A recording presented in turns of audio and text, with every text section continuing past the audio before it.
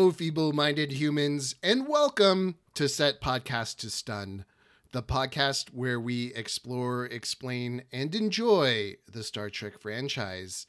I'm Clint the Q, joined by Chancellor Emily Gowron. Kaba! Clint, are you not going to introduce our cohort, Corey? Emily, you didn't read the text chain? Corey died in a convoluted Romulan power grab. Ah, no! Much blood wine will be drunk for you, my fallen comrade. Ah! Yep, so Corey's dead, and he'll never be on the show again. So anyway. So there's no adults. We can do whatever we want. Exactly. It's gonna be Stuncast Chaos Hour. That's right. It's a good day to podcast, as the Klingons would say. Yep. So, Clint, what is the episode? Okay, so the episode we are reviewing today is The City on the Edge of Forever. It originally aired April 6th, 1967. It was directed by Joseph Pevney and written by Harland Ellison. Cool. Yeah. Okay, so we're going to do this differently than when Corey was on. He liked to give a nice skeleton to the podcast where we kind of walk through the episode kind of step by step. But nice organized discussions are not Emily and I's wheelhouse. It's not our core competencies, as we would say. No, our core competencies are blood feuds and forgetting what point we're making in the middle of a sentence. Exactly. So we'll just kind of talk about the plot a little bit at the beginning, and then we'll just have Clint and Emily's famous free-flowing conversations. And if you love the free-flowing conversations, you should check out All Things Terror this Halloween. That's my other podcast, where there's no adult supervision ever. I edit that podcast, and I can only do so much, so I apologize to everyone. Every listener of All Things Terror. I try my best, really. So this episode starts off on the bridge. It's an action-packed in the middle of some turbulence. Red alert! I know, I've said it a couple times, but the intros are finally getting so good where it's not like 20 minutes of people wandering around the ship talking about nonsense that I don't give a shit. It's just you're immediately right in the action. We see Scotty, who we haven't seen in a while, and there's a red shirt that's a woman who's also Asian, so that's pretty cool. She's just standing in the middle of the room. She's not really doing anything. Yeah, I mean, Star Trek was progressive, but it wasn't progressive enough to give her a meaningful task, so... I think it was as progressive as it could be. Gene Roddenberry pushed as hard as he can, and then the TV executives are like, what? An Asian woman on the bridge? No one wants to watch this. She's an actual professional, not a sex worker? Get out of here. No one will find this believable. Why isn't she serving coffee? Yeah, right? So good for them. So the Enterprise is orbiting around an unexplored planet, and they're like flying through time distortions, and everything's just going crazy. Things are exploding. I think Kirk was like, we got to get out of here. But Spock is like, no, this is so cool. We're actually flying through time. Like, we're flying through these time distortions. Spock has a huge science boner, or how he would describe it is a science ponfar. Why would he call it a ponfar? Because that's like when Vulcans go into like mating mode, they go through their ponfar. Oh, gross. I didn't know that. Yeah, they go, there's a whole episode about it. I think next season. I think it's in the first couple episodes. Is it like Rumspringa? Kind of, yeah. Oh, okay. It's a whole thing. You'll love it. It's great. Everyone loves the ponfar. Anyway. So they're flying through these time distortions. Something happens to our precious Sulu. Yeah, Sulu, his console explodes. And I love Kirk just like doesn't even bat an eye. He's just like, okay. But he's on the ground. Dr. McCoy comes up and he's like, oh, Gotta risk some, what was it? Cordrazone, is it called? It was some made up word. Cordrazine. Cordrazine, Yeah, Cordrazine. Yeah. I have some notes on that, but carry on. So he's like, oh, he's almost dead. We gotta risk it. And so he gives him 2 drops of it, Cordrazine. And Kirk is like, whoa, that's some pretty dangerous stuff, Bones. Yes, exactly. He's like, whoa, are you sure you want to do it? He's like, well, he's gonna die if we don't do it. So we might as well hypo him with it. So he sticks Sulu. Sulu comes up and he's just completely blissed out. He's loving it. Which I'm like, okay, what is this? He is stuff? like the biggest smile on his face. Like, he definitely got the good shit. I don't think he's ever been so happy. Yeah. Except maybe when he found that gun under a rock. I know. That's still one of my favorite scenes or concepts. The planet just makes guns for you to find. Also, that Sulu just randomly finds a gun, gets excited, and starts shooting it. I know. I totally understand when Kirk was like, what the fuck are you doing? Why are you taking a random gun and just shooting it? You realize there's something flawed in the writing when you find yourself thinking Kirk is good at his job. So the ship goes through some turbulence. McCoy actually accidentally like sticks himself with a whole ton of Cordrazine. Okay, but first of all, the way that this happens is so funny. They know they're in this turbulent situation, and after giving Sulu 2 drops, McCoy suddenly is just holding it in his hands and looking at it like, what is this? He was trying to put it away. I thought he was just staring at it like, what is this? And then it's like turbulence, and he stabs himself in the stomach and like depresses the plunger. No, like he's trying to put it away, it seems like to me. Like he's starting to put it back in his little med pack. And then they hit turbulence. Maybe. And then it like he gets flung into a console, and then he accidentally does it. This is like the most elementary thing, that if something can cut you, you point it away from you. Like if you're whittling a stick, you cut away from you. You don't cut toward you for that very reason. Don't you feel like medical professionals are trained to point the needles away from them at all times? I think he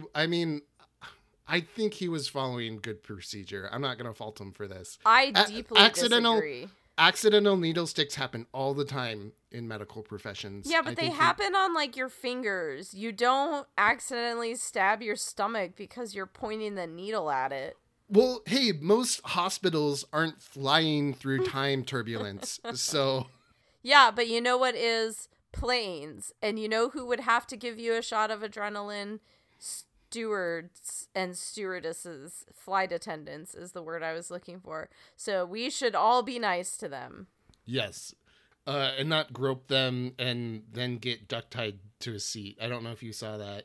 I did, and I didn't read the full article because in every atom of my being, I wanted to watch flight attendants duct tape an asshole to a seat. I am so happy that it happened. Like, I'm not happy that that guy was a dick to them, but I'm so happy that they were just like, we fucking had enough of you. Yeah. It's I kind a of lot. feel like they should have those little cattle things, and if someone's like... Cattle prods? Yeah, if someone's like, gets too out of hand, just give them a zap. Like, that's fine with me. I agree with that. On a side note, I take notes on my phones, and somehow this bounced around in my pocket, and where I said he's looking at it like, what is this? It says he's looking at it like, what is poop? I just like how you probably write poop so much that your phone just like, you know what? It's safe to autocorrect this just to poop. Well, if you listen to All Things Terror, that's not an exaggeration. That's accurate. Okay, so anyway. So he stabs himself and thrashes about in a deeply dramatic way. Yeah, and so he goes into like paranoia. The like Cordrazine overdose causes him to think everyone's trying to kill him. and also not recognize any of his friends or acquaintances and I sends him called into it, a frenzy. yeah, cocaine adrenaline rampage. He's like murderers, assassins, and screams and runs Yeah, out. he's assassins, assassins. He like hardcore judo chops someone, just like in Austin Powers, if you're old enough to have seen that movie and know exactly what I'm talking about, where he just runs up to someone and goes judo chop and like taps him with his hand and then runs off. That's exactly what he does. Once again, just showing how terrible that the Enterprise onboard security is. He's able to get to the transporter room, and he does a little like side chop and a little like neck chop thing, and then totally incapacitates a guard. Maybe they're trying to be like, well, he's a doctor, so he knows like all the pressure points to like take someone out. See, I feel like you're saying this as like evidence of how silly the 60s movies are, but Mhm. I'm just taking this as evidence of how delightful the Austin Powers movies are. That was great about Austin Powers. He just juju topping everyone and they all just go to sleep. But And that's exactly what happened. But anyway, so then Bones goes to the planet that they were surveying. and because they were surveying like the heart of the time distortions, the transporter automatically sent him there. So they For send some reason. a land yeah. Because even though he's like too like Coked whacked out? out to Yeah. know what's going on, he does know how to operate complex machinery. So he doesn't get transported to like the other side of the galaxy or blown into a bunch of bits. He just gets sent down to a very convenient location. Yeah, or he doesn't arrive inside out. Yeah, yeah. Isn't that it's nice when drugs work that way. Yeah. All right, so they go down. Kirk, Spock, I think like almost the whole main cast. I don't think Sulu's Uhura, there. Scotty, some red shirts, like everybody goes down there. And they can't find Bones initially, but they find like the weirdest collection of items. There's like a weird Greek column and then like a giant stone Cheerio with glow lights in it. You know what? That is the perfect way to describe this prop. It's a giant glowing Cheerio. I almost said churro, but Cheerio. Yeah, that's pretty great. And so the Cheerio declares that it's the guardian of forever, and So it's a time I machine. had a question for you. It Yeah. talks to them and it's like, yeah, you're right. It's a time machine. It's like, look at like the past. I could send you there. Does the Guardian of Forever enter into our pantheon of non-corporeal beings who will have a conference/fight? No, because it's corporeal. Oh, I guess it is the stone Cheerio. Okay. Yeah. But the guardian of forever, I think that's what it's called. Yeah. That's what people refer to it as.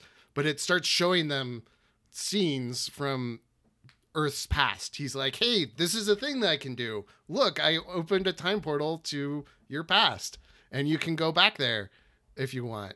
And so it's just going through the centuries, right, of Earth. It's showing like Roman legionnaires. Mm-hmm. I don't remember. Oh, it's showing like camels walking in front of the pyramids. Yeah, all that stuff, all the good, like Revolutionary War. And he's like, isn't this cool? And then out of nowhere, Bones pops up and he just beelines it and jumps into the portal. And everyone's like, what the fuck? And then Uhura says, oh my God, I was just talking with the ship and it's not there anymore. So Bones has done something to alter history.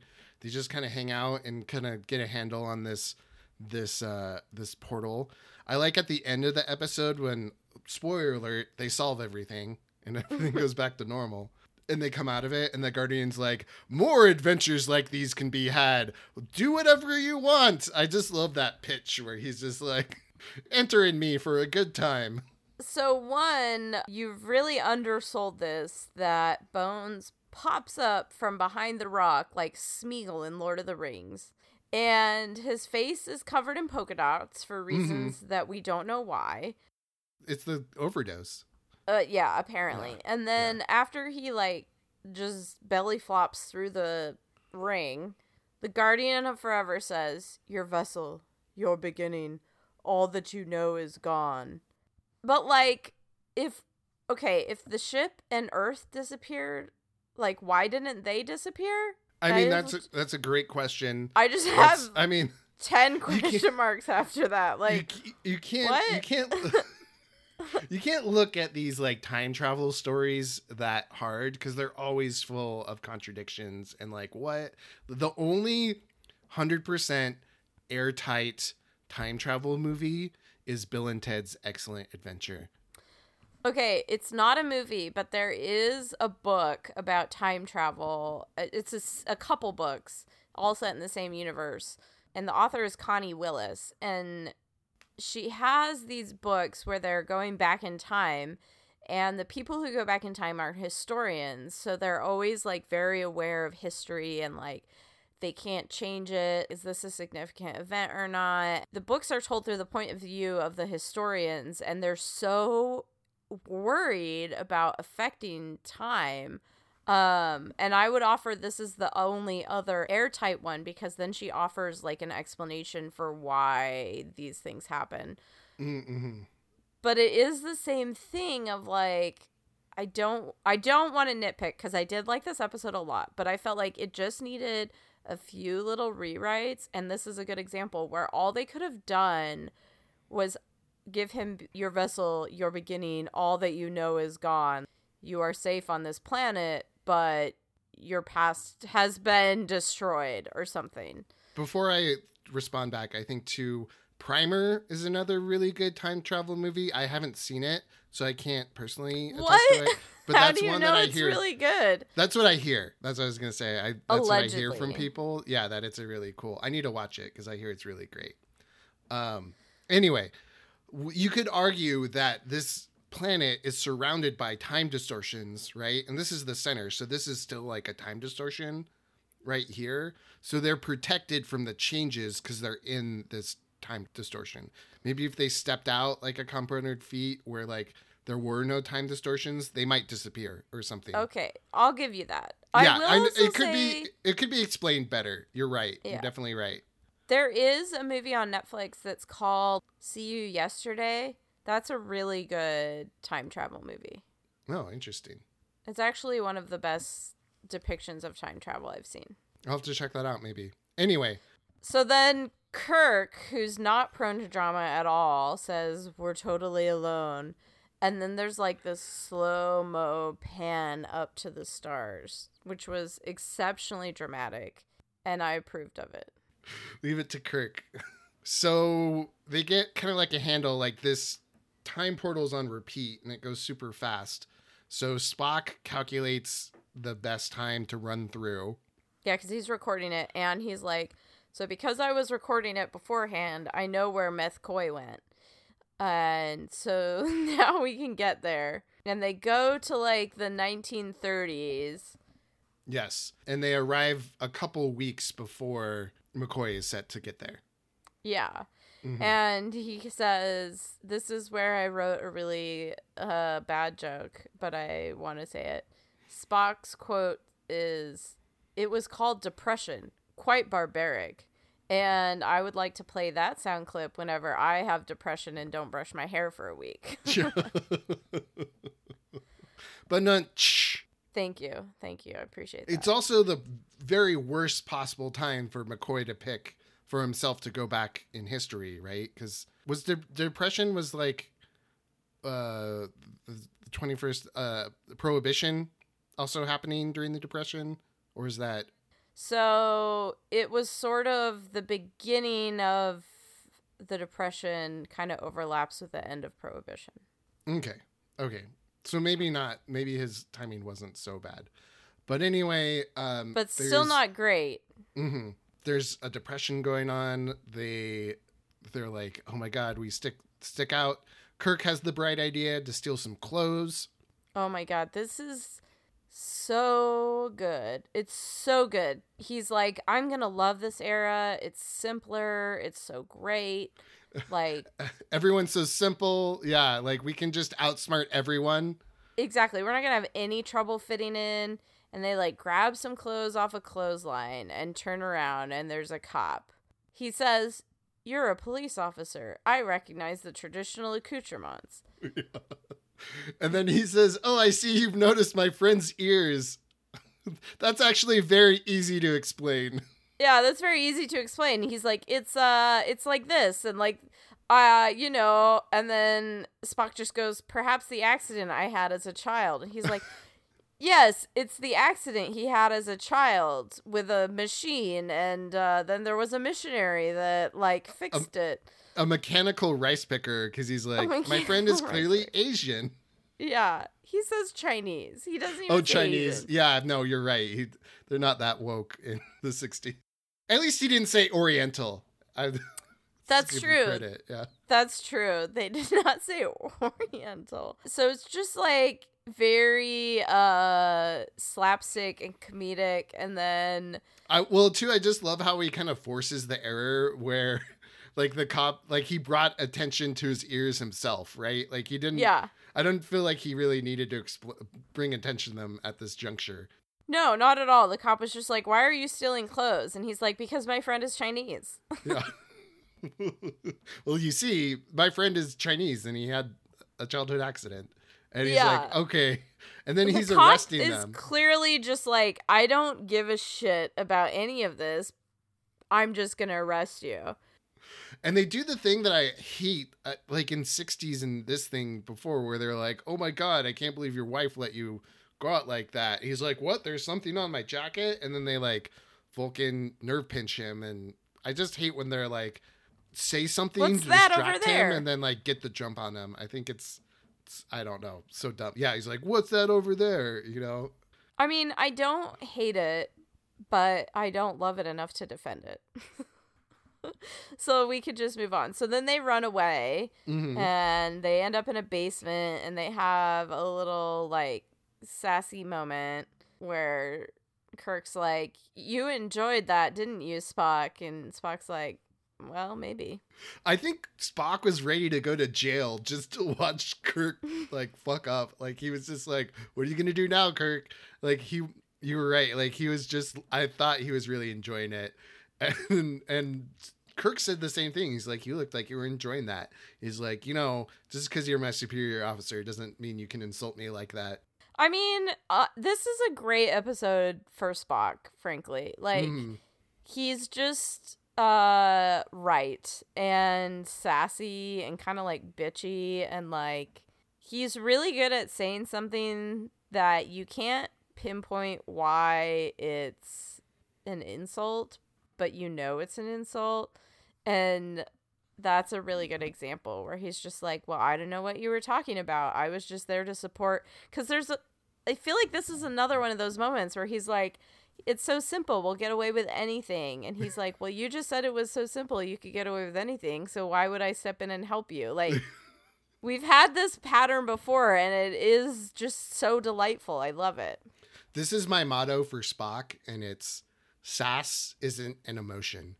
It's not. Oh, yeah. That's a pretty good one. Yeah, sass isn't an emotion, and I feel it's like a way of life.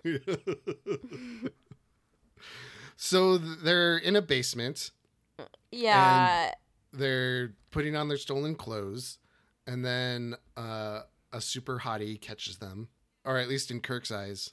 Two things. One, they have this moment where they're like, "How do we know that this is even the right spot to find McCoy?" And Spock's like, "Well, there's like eddies with these time distortions," which I appreciated because I found the whole like, "Oh, we're just here and we'll find him," a little annoying. But also there's a part where Kirk is like, they could be in Honolulu, Boise, San Diego. And you have this bit that like whenever somebody needs a random place, they either say Reno, where you live, or Boise. Yeah. And this is like another bit of evidence for that argument. It took me the longest time to figure out that they were in New York. Yeah, well, me too, because both DS9, TNG, and Voyager, they all go to, I think, TNG. But I know DS9 for sure and Voyager for sure go to San Francisco. So I assumed it was San Francisco, and then later there's a shot of the Brooklyn Bridge. Yes, that's the only time you know it's New York is when they do the Brooklyn Bridge. It doesn't look like New York. It looks just like a city, like a podunk city or something like that. I mean, And that shot of the bridge is like a weird thing to include. I like thought for sure until that shot that it would have been San Francisco, and that's why all the newer ones also go to San Francisco. But no, they're in New York. Yeah, and so the hottie that comes down, did you know who that was? No, who is it? It's Joan Collins. Hmm. Does that name mean anything to you? No, it doesn't. So she became very famous for a role on Dynasty, Oh, okay. which is like a big thing in the 80s. Yeah, it's a soap opera. Yeah, like the very like RuPaul's Drag Race makes a lot of homages to Dynasty, and Oh, really? Joan Collins is like super famous. Yeah, so Oh. like I looked at when she came down, I was like, she looks so familiar, and I did the IMDb. I had the research tidbit this episode. Can you believe it? I can't believe it. I can't either. But anyway, that's who this is. It's a young Joan Collins. And she's actually British, apparently. Anyway, so then she's like, "What are you doing here?" And he's like, well, we're running from the police, right? Didn't he say that? Because she's like, I want honesty, right? Like she kind of caught them in a lie. Yeah, it's like this interesting thing where he starts off kind of like spinning a yarn, and she's like, "All right, I'm calling your bullshit." And Kirk's like, "Oh shit, okay." And then he just like tells her the truth, and she's like, "All right." Mm-hmm. And like Kirk does have like instant respect for that. Mm-hmm.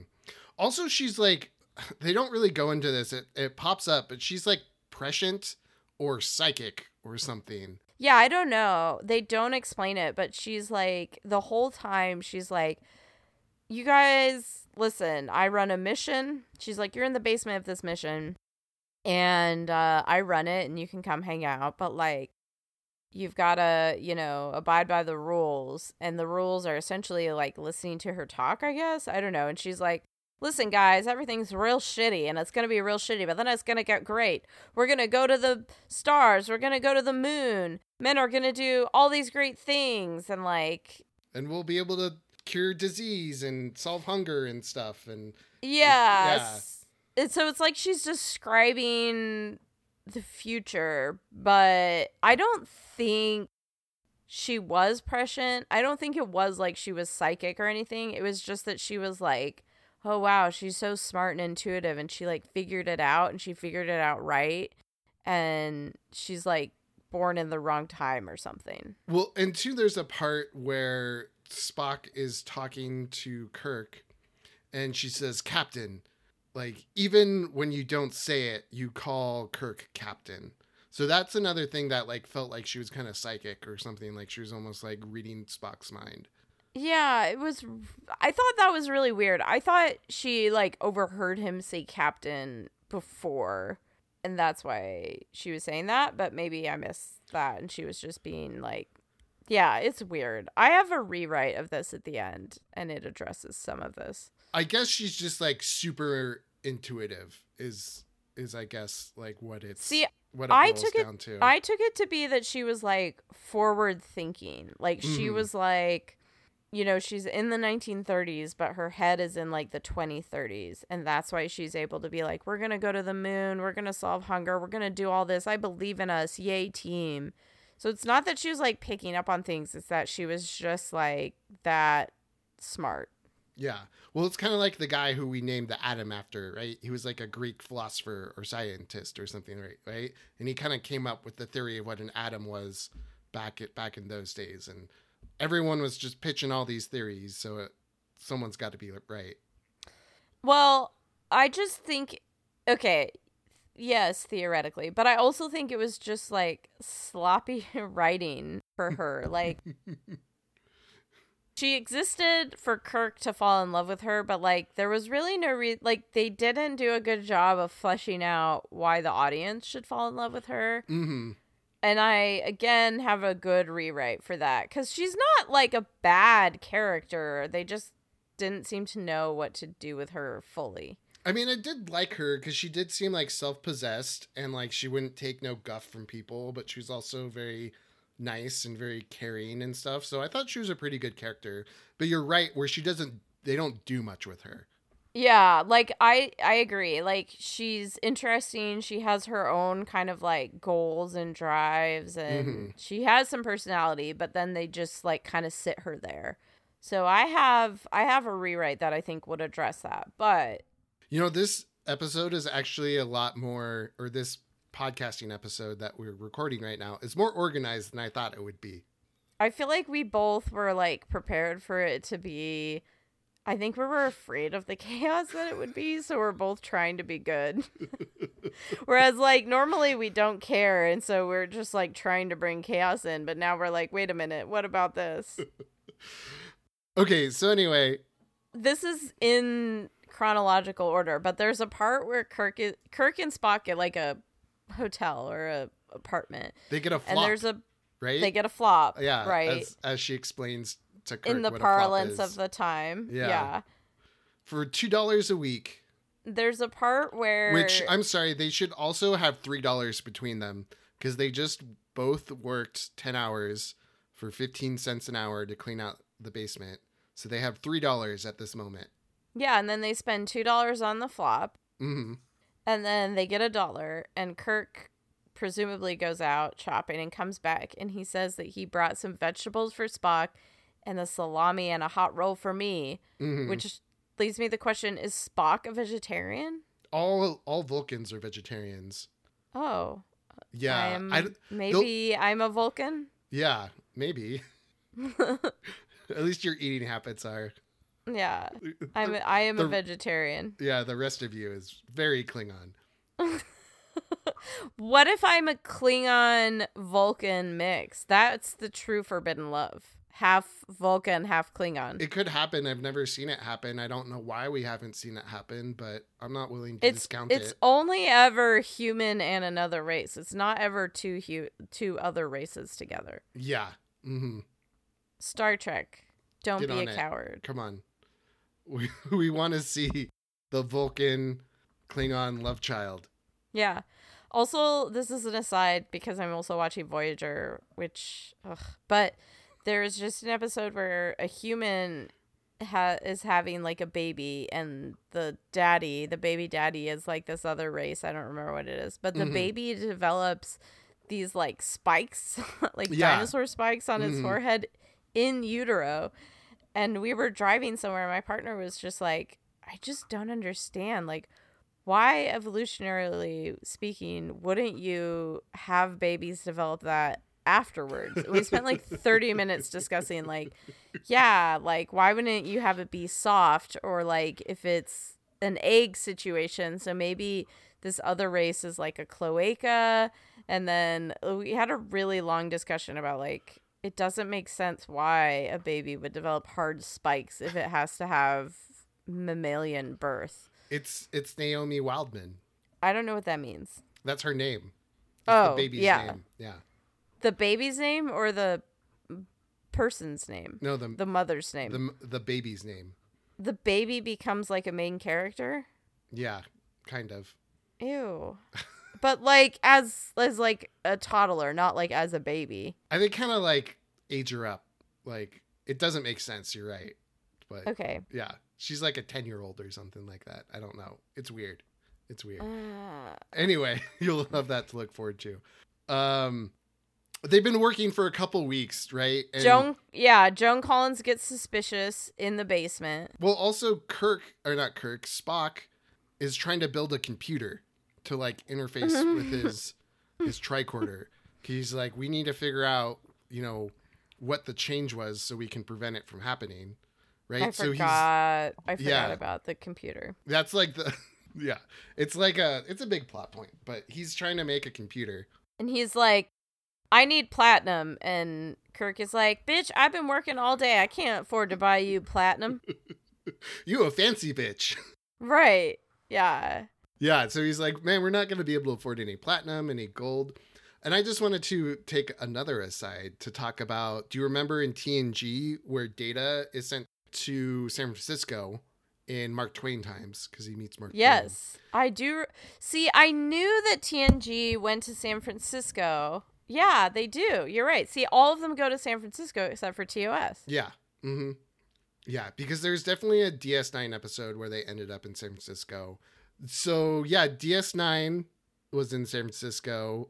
There was, I think it's just because Starfleet Academy, Starfleet headquarters is in San Francisco. So that's why they go to it a lot. And I think they just like San Francisco, the writers of I Star mean, Trek. I like the idea of them going there, and like every show goes to San Francisco in the past. It's kind of a neat tradition, and like New York is kind of the obvious choice, so I like that San Francisco is where they go. Mm-hmm. But anyway, I feel like you had a main point aside from that. Well, I just want to pitch a reality TV show for like Star Trek. Oh, wait, Data builds a computer in that run too. Yeah, he does. Well, it's not. I don't know if it's a computer or if it's like some. I forget. It's like some sort of It's like a comm device. Yeah, or some sort of like time wobbliness detector. Like it detects time particles or something like that. I forget what it was, but it was very complicated. Yeah. And I think Data kicked Spock's ass in going back in time and creating future technology, because I think Data went back even further. Yeah, but like Data is a computer himself, so like he should kick Spock's ass. Like that's kind of insane to say that you think Spock should be able to compete in a task like that against Data. I think this brings up a future captain's log or something, like Data versus Spock. Should someone be better? Should someone be worse? Should Spock be... You know my own personal theory about Data that I will never let go. Yes. And that's a secret topic that we'll have to... Well, it's not a secret topic. It's been stated out loud on this podcast before, but I won't repeat it because I know it upsets you. That everyone rapes Data. And then they don't rape him. They all have sex with him. And then, because of course you would, you could program him exactly how you want. And then you could also wipe the program if you had shameful things that you were embarrassed by.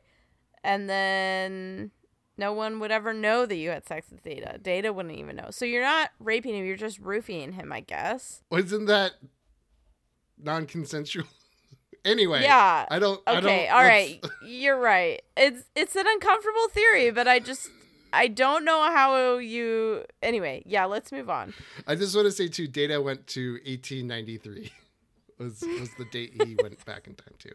That's the year. Okay.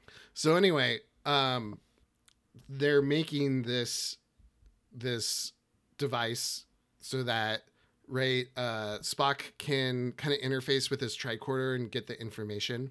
Right. And then during this time, basically Kirk is just falling in love with the woman, Edith Keller. I don't know if we've said her name before. No, we haven't. And that is her name. Yeah, her name is Edith Keller.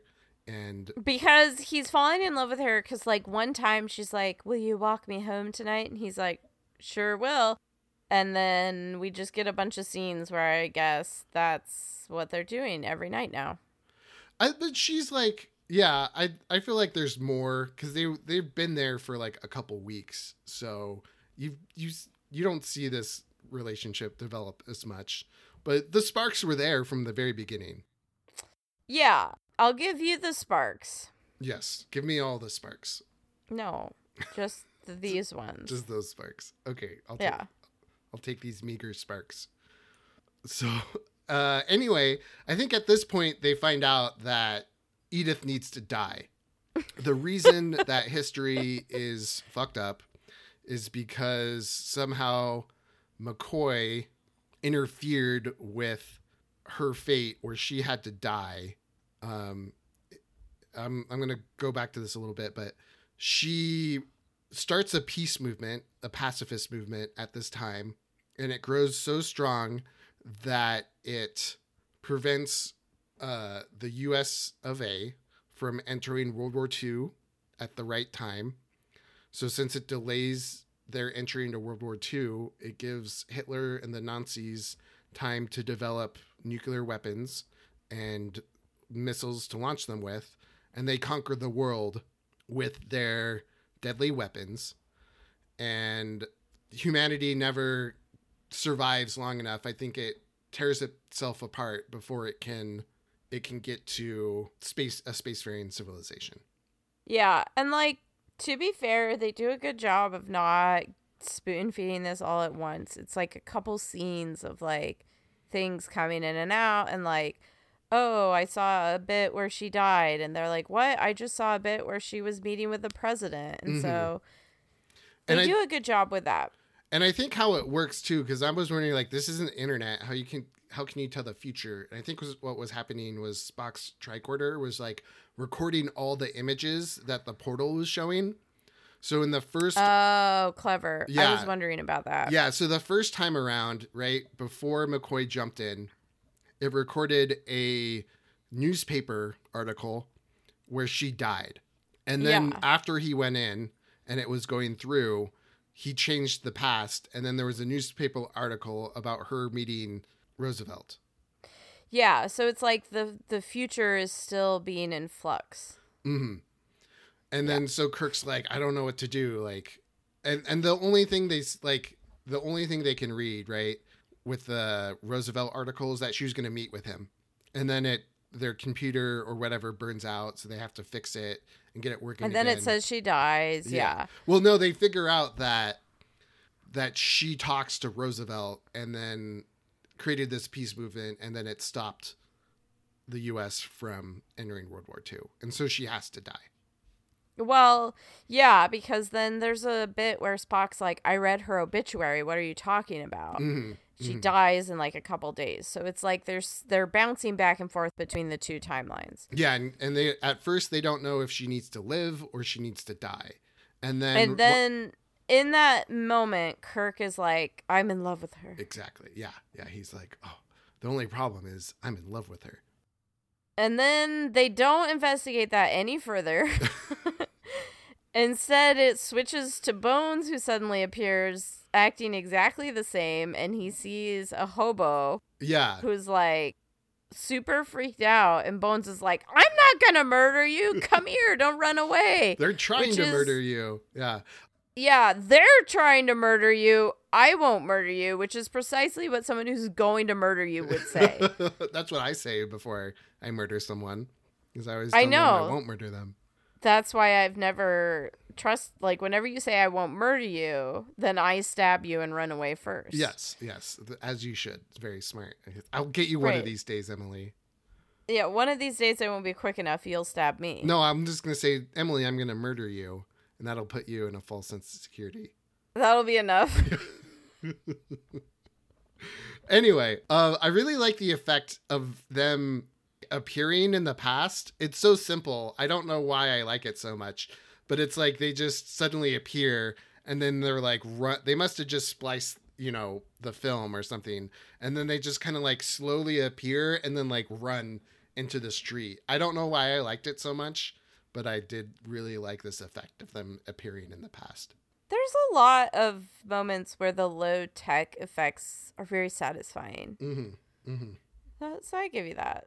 So Meth Coy is like, where am I? Is this Earth? What's going on? And the hobo says to Bones, you take a sip too much of that old wood alky and anything seems real. Like, he's trying to, like, talk down this guy who he's like, well, we're obviously both alcoholics and you just drank the wrong stuff. And Bones... He's not wrong about Bones, though. It's not wrong. No, he's not. He's not. And then Bones, like, seems like he's coming down and is like... He's like, you look human, you must be human. And then he basically is just like, oh, but it's the old time. Oh, I'd love to see a hospital. I bet that's like needles and sutures. And then he just sort of has like a toddler meltdown where he's like rolling on the ground crying about needles and sutures. And like, it's so painful. Yeah. And it's like, there must be so much pain. It's like treating them like, what, discarded garments or something? It was along the lines of we used to cut people up and sew them, like, but he literally is, like, if you've ever seen a toddler, like, just go boneless when they're like, but I don't want chicken nuggets. Yeah. Like, that's exactly what he does. And so then when he's lying on the ground crying, the hobo, like, takes his Nokia brick, some other form of advanced technology, and phasers himself, disappears. Oh yeah, he takes his phaser. Yeah, and he's messing with it, and then he overloads it or something and kills himself and takes the phaser with him. I guess, but like we never get any explanation of like why that happened. Like at first it looked like he transported somewhere and I was like, is this guy going to come back? But like no, we never get any explanation for that. Yeah, ever he like again. phasered himself out of existence. Like It's so weird. he like vaporized himself along with. I think he caused like an overload or something, and so the phaser exploded and it took him out with it. But in 60s, like in 60s techno like FX, that was the best they could do. You're right, it was kind of confusing. They like never cycle back to it. Like I thought he was transporting himself and he was gonna like arrive somewhere, show up at the end, but he doesn't. Nope, he's just dead. Yep. Like and Corey. then like yep, and all of us one day. Yeah. And then Kirk is like, I'm trying to figure out if she's gonna live or die. He says, I must know what to do. And I'm like, are you planning on murdering her? Because that would be awesome. It would be dark, but it would be awesome. That would be cool. I was wondering that same thing, if he was going to have to like push her into traffic or something. I know. Again, I have a rewrite, but that's not what happens. Well, there was also a moment, I think though, like, doesn't Edith come upon Bones before this happens? Like, at some point, she comes upon him and takes pity on him. And I think he runs into the mission and she's like, oh, you got to sleep this off. And she puts him on a cot for the night. So and then he does sleep it off, which bothers me because all this time they're like, this is such a dangerous drug. And then he just sleeps it off. And I'm like, you're right. What the fuck? It's so weird. But also there is a point where she like starts falling down the stairs and Kirk catches her and Spock's like, you could have just not caught her and she would have died. And I was like, holy shit, guys. Well, I do like too where Kirk was like, it's not time yet. Like, if she's going to die, it's not going to be by falling down the stairs. Also, if she fell down the stairs, she might have just hurt herself and not killed herself. It's like, I know. It would have been like a wounded bird where it's like she's broken her arm and she's like, oh, just help me up. And it's like, no, we gotta right, he just phaser. She's like, oh, I twisted my ankle, drat. And he's like, phaser to the head. This is the only humane way. Yeah. I loved you. Zzz. So that's not what happens. Instead, it's like Bones, who's no longer methed out, and Edith are on the street and they're gonna go across to see Kirk. And then she like gets hit by a car. Yeah. Okay. So yeah, what happens is Meth Coy, not Meth Coy anymore, but he evens out. He comes off of his bad trip when he's talking to her and he's like, I don't know what this is, but I think this is just a delusion and blah, blah, blah. Yeah. And they have a conversation. He seems charmed by her as well. And then she's like, oh, my young fella is going to take me out to a movie like Clark Gable. And he's like, who? And she says, Clark Gable. What, you don't know that? And he's like, well, I know what a movie is, but I don't know what Clark Gable is. So Kirk takes her out to a movie, which I don't think you should be dating in the past as a Starfleet captain. I don't think it's a bad idea. But anyway. I mean, that's a hot take. Yeah. So then they're going to the movie and she mentions, oh, this guy McCoy talks just like you. And he's like, what? Dr. McCoy? Where is he? He runs over to runs across the street back to the mission to talk to Spock. Bones shows up. They're all hugging and happy. And then she wanders into traffic like a child and gets hit by a truck. And then she dies. Right? I feel like this is something that you really pointedly want to discuss with me about wandering into traffic. Do you have some feelings about how I cross the street? I mean, we've talked about this before. The audience doesn't know this, but yes, I do criticize you a lot because you just boldly walk into traffic without any concern about like what cars are coming, and you're just like, oh, they'll stop for me.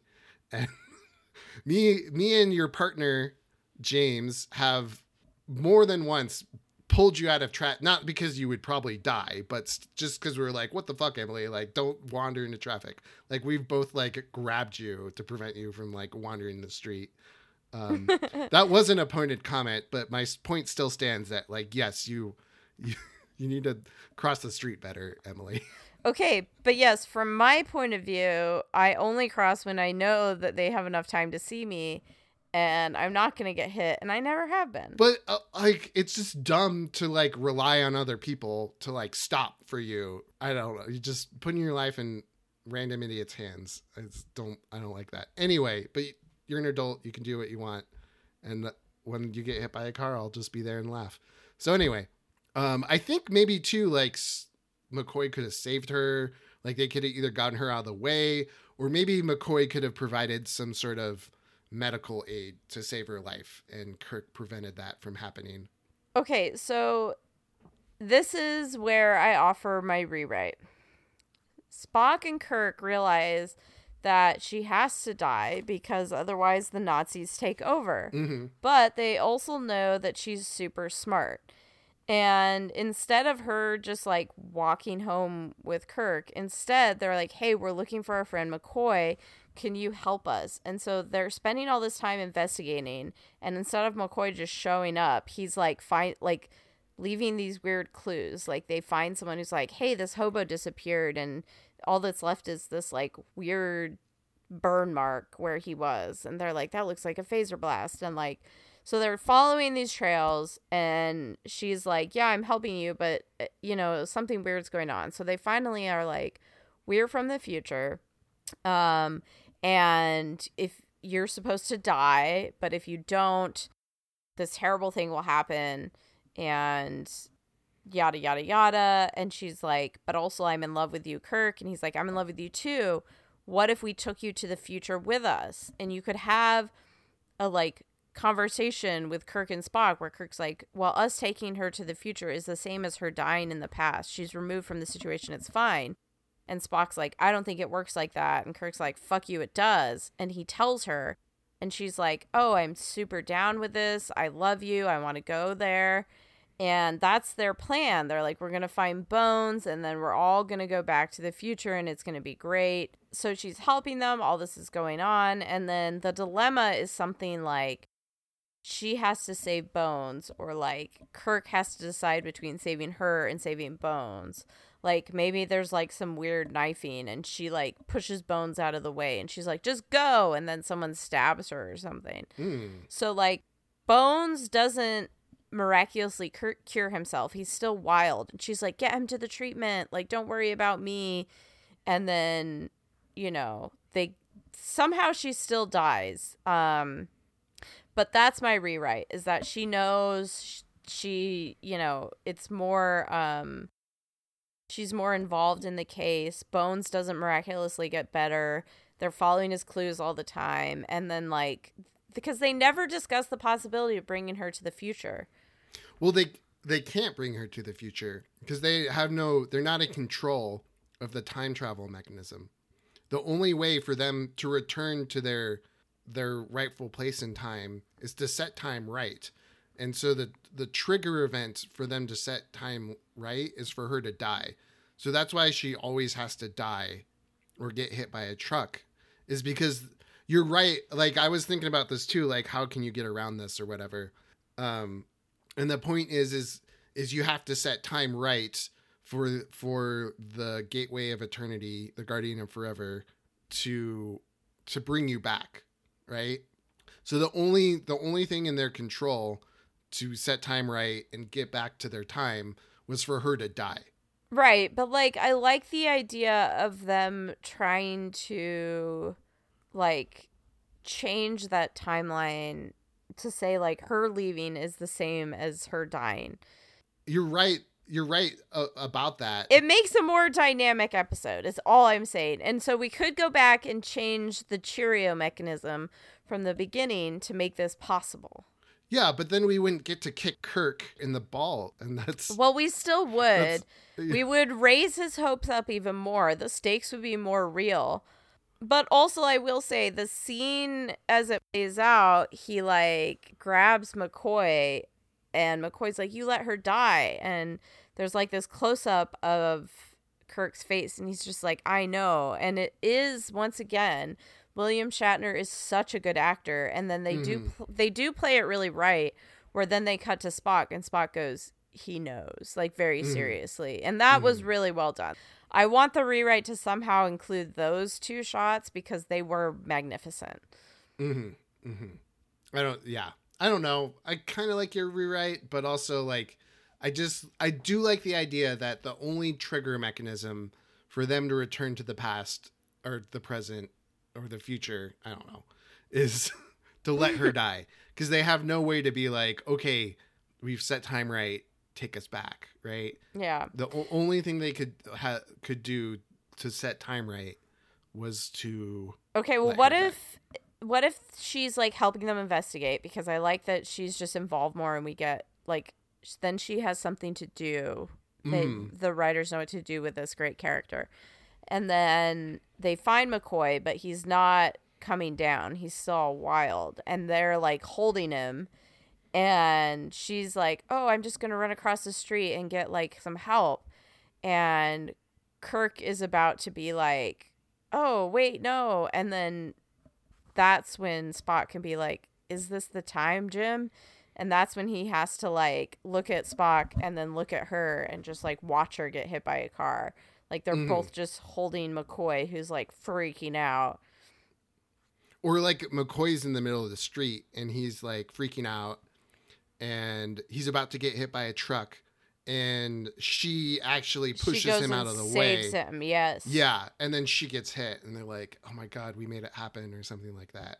Because then that's a way to give her agency and make her not so dumb. Because you're right, this was kind of bad where she's just like, oh, I'm going to walk across the street. Oh no, there's a car there.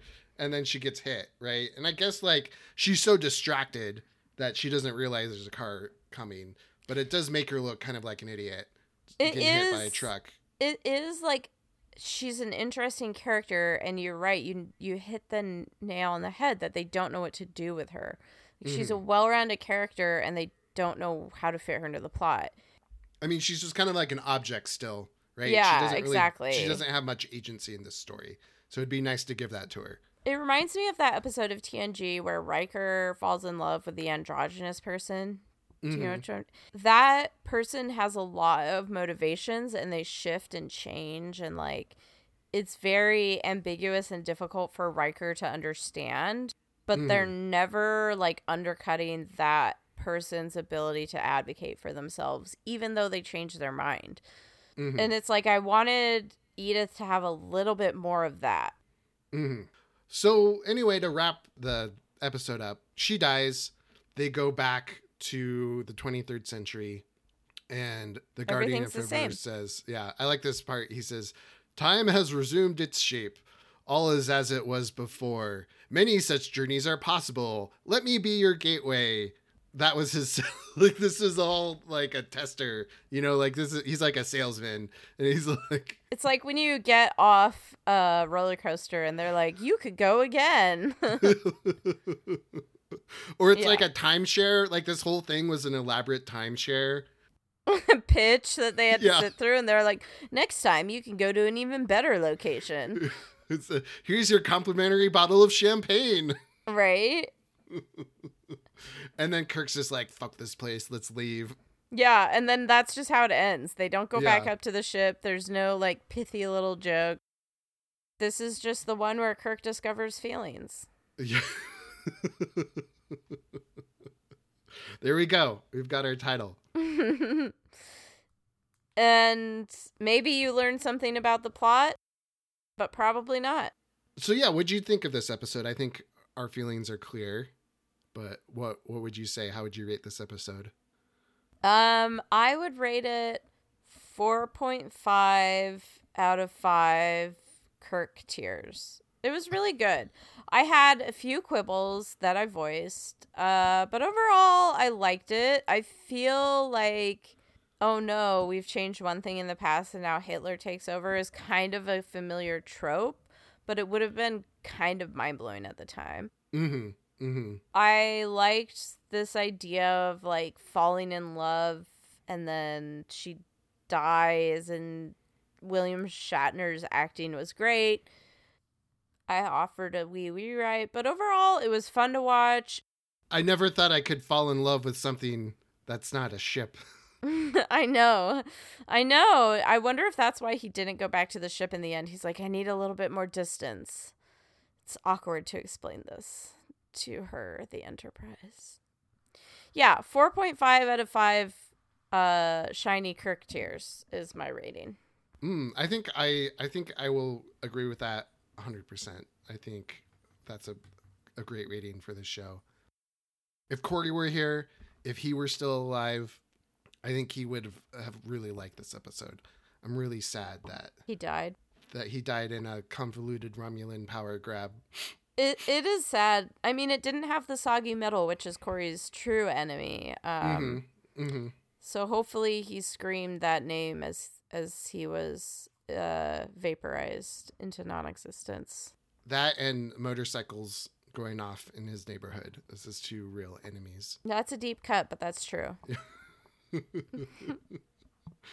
But yeah, no, I thought this was a great episode. It moved well. Time travel is a lot of fun. I always enjoy time travel stories. Sometimes they get kind of dumb.